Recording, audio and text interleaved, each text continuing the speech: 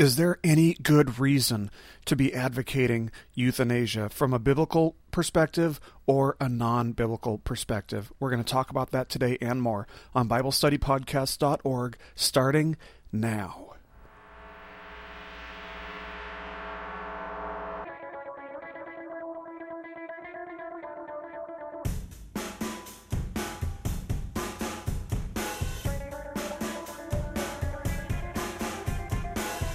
Hello, everybody, and welcome once again to BibleStudyPodcast.org.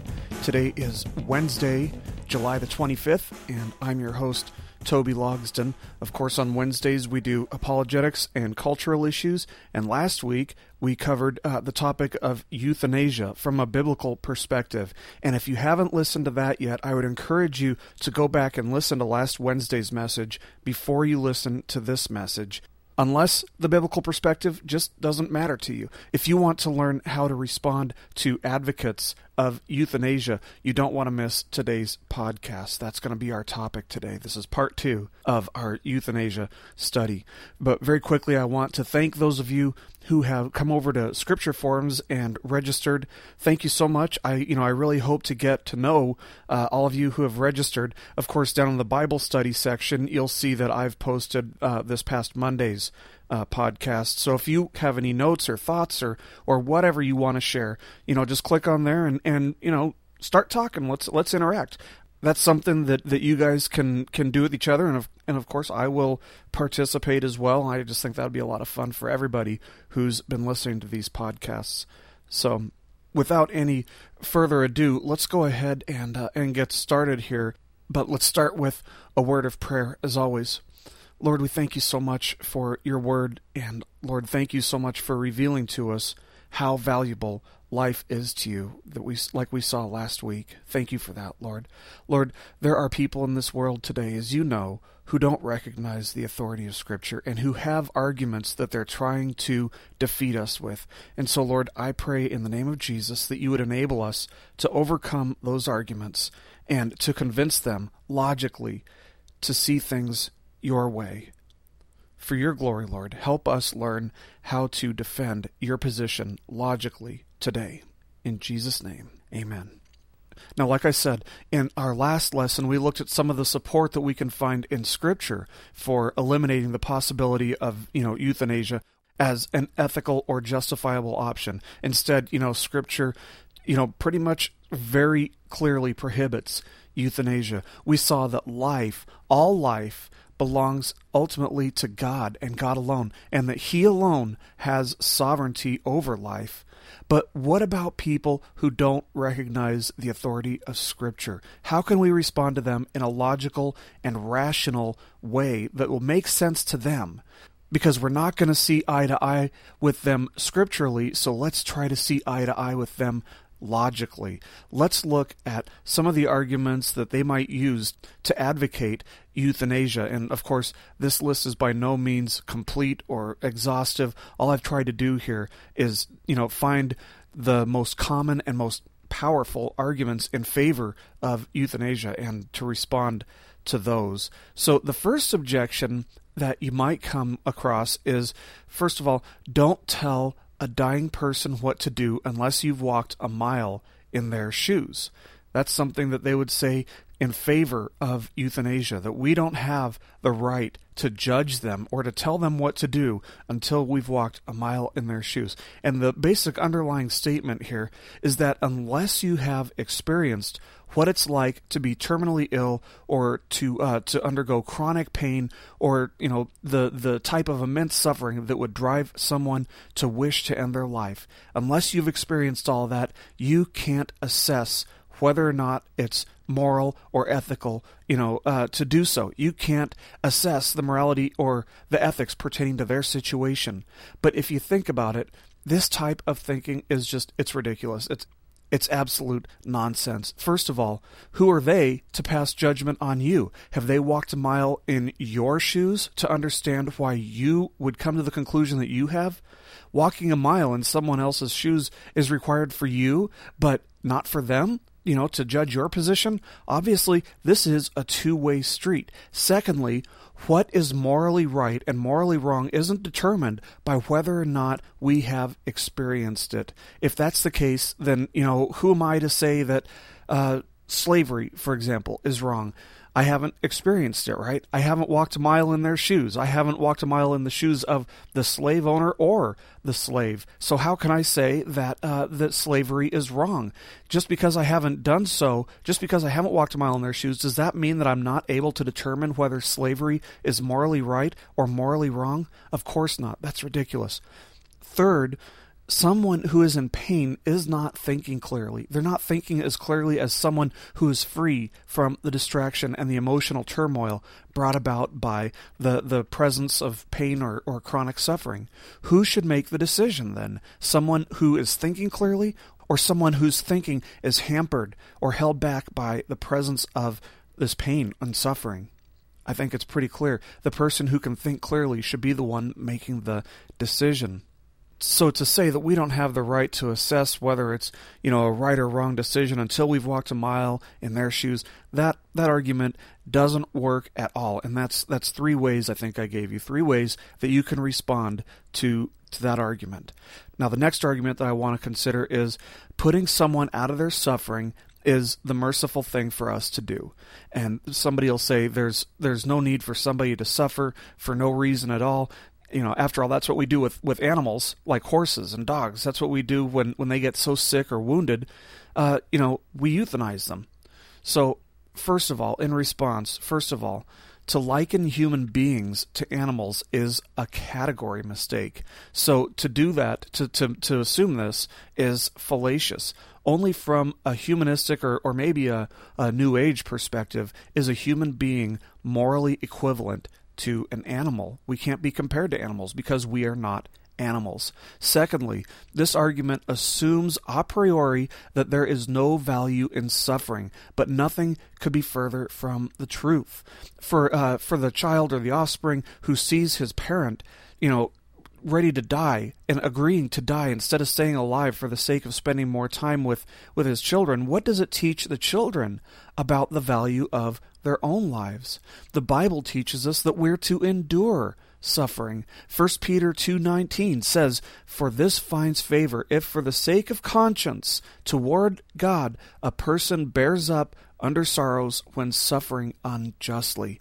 And, of course, as we noted last week, third, in places where euthanasia is legal, like the Netherlands, 95% of all requests for euthanasia come from people who are suffering from mental illnesses, not physical suffering. It's the doctors who aren't diagnosing their patients correctly and who are agreeing to euthanize them. The doctors just aren't doing their job there because they have the option of euthanizing their patients per request. Fourth, and this is totally ridiculous if you think about it. As advanced as medicine has become, there are very few instances in which chronic pain or suffering cannot be treated. In fact, if you think about it, it's ironic, isn't it, that the better we've become at treating pain with medication, the more advanced science and medication have become, the more people are pushing for the legalization of euthanasia. And why do you think that is? It's because basically human life is no longer seen as having any value. Fifth, if killing someone who is going to suffer justifies killing them, why not just go ahead and kill everyone right now?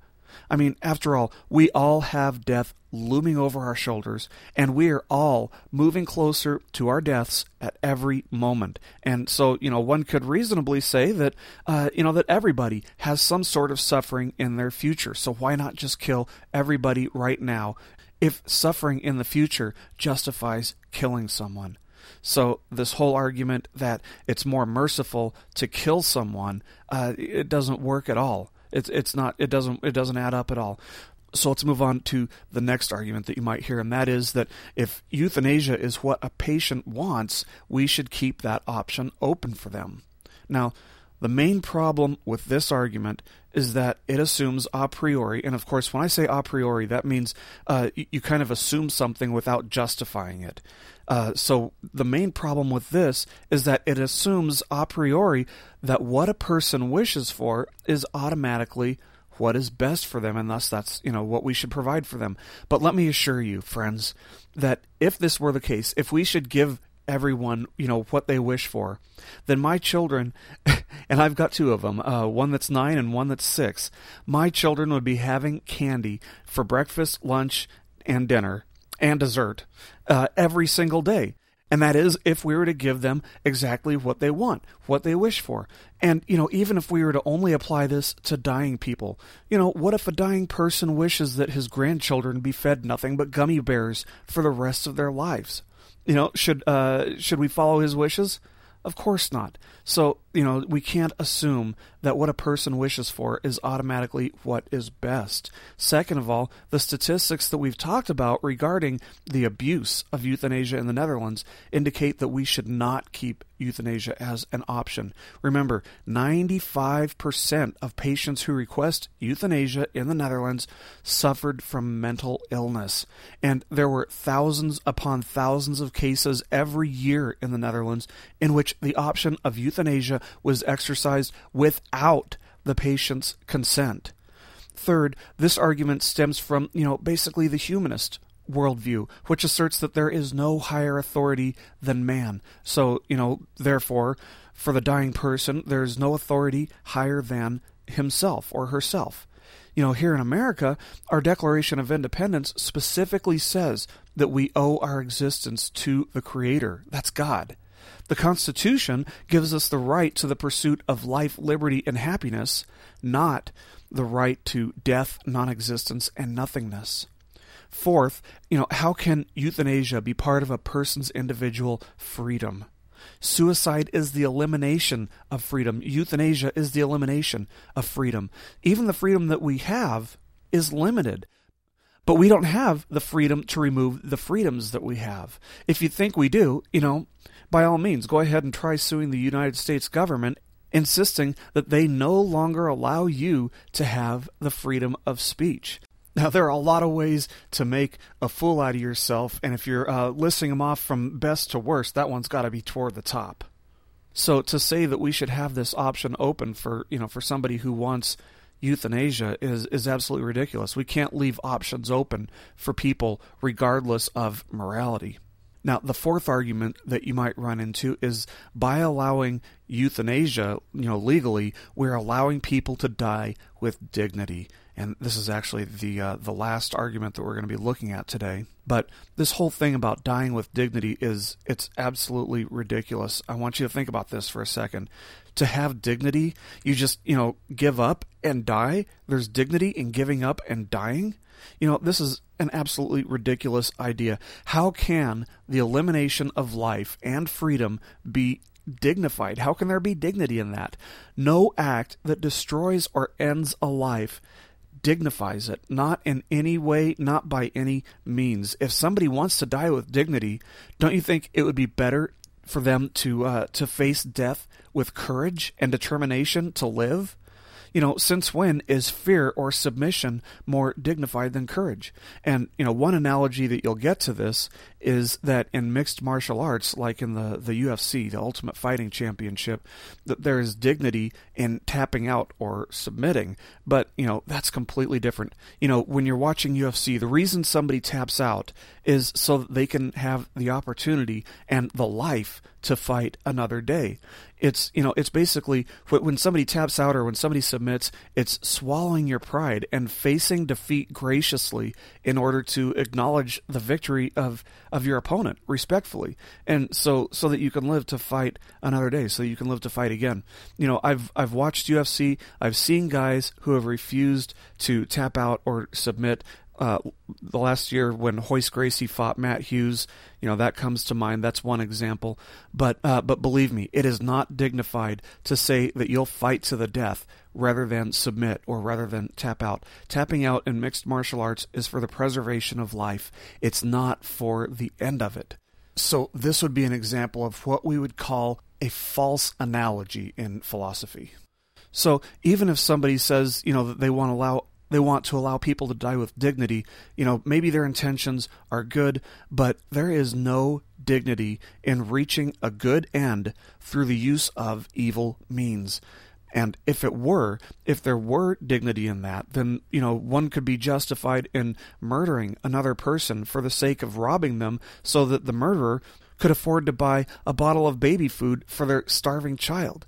Good ends don't justify evil means. The means have to justify themselves. If the means are an immoral act, then, if you can't get to the end without using those means, then you don't get to the end. The means have to be morally justifiable in and of themselves. So these are 4 arguments that you might run into. Of course, last week, I was planning on going over these, but, once I got talking about euthanasia and the biblical perspective, there really wasn't enough time. I don't want to take a podcast over half an hour, but obviously, if we would have included this with last week's podcast, it would have gone a little bit too long. I like to keep it short because, who has, half an hour or 45 minutes in their day to listen to me, or who wants to listen to me for that long, for that matter. But anyway, thank you guys so much for listening today. I hope that this has been helpful to you. And, of course, if you have any questions about euthanasia or any matter, but about euthanasia, or if you hear an argument that you don't know how to counter, or an objection that you don't know how to respond to, by all means, send your objections and your questions in to me. I'll be more than happy to help you out. But just remember that as Christians, from a biblical worldview, there's just so much value to life, and it's not ours for the taking. God bless you guys. Thank you so much for listening today. I will see you next week. Until then, keep growing closer to Jesus.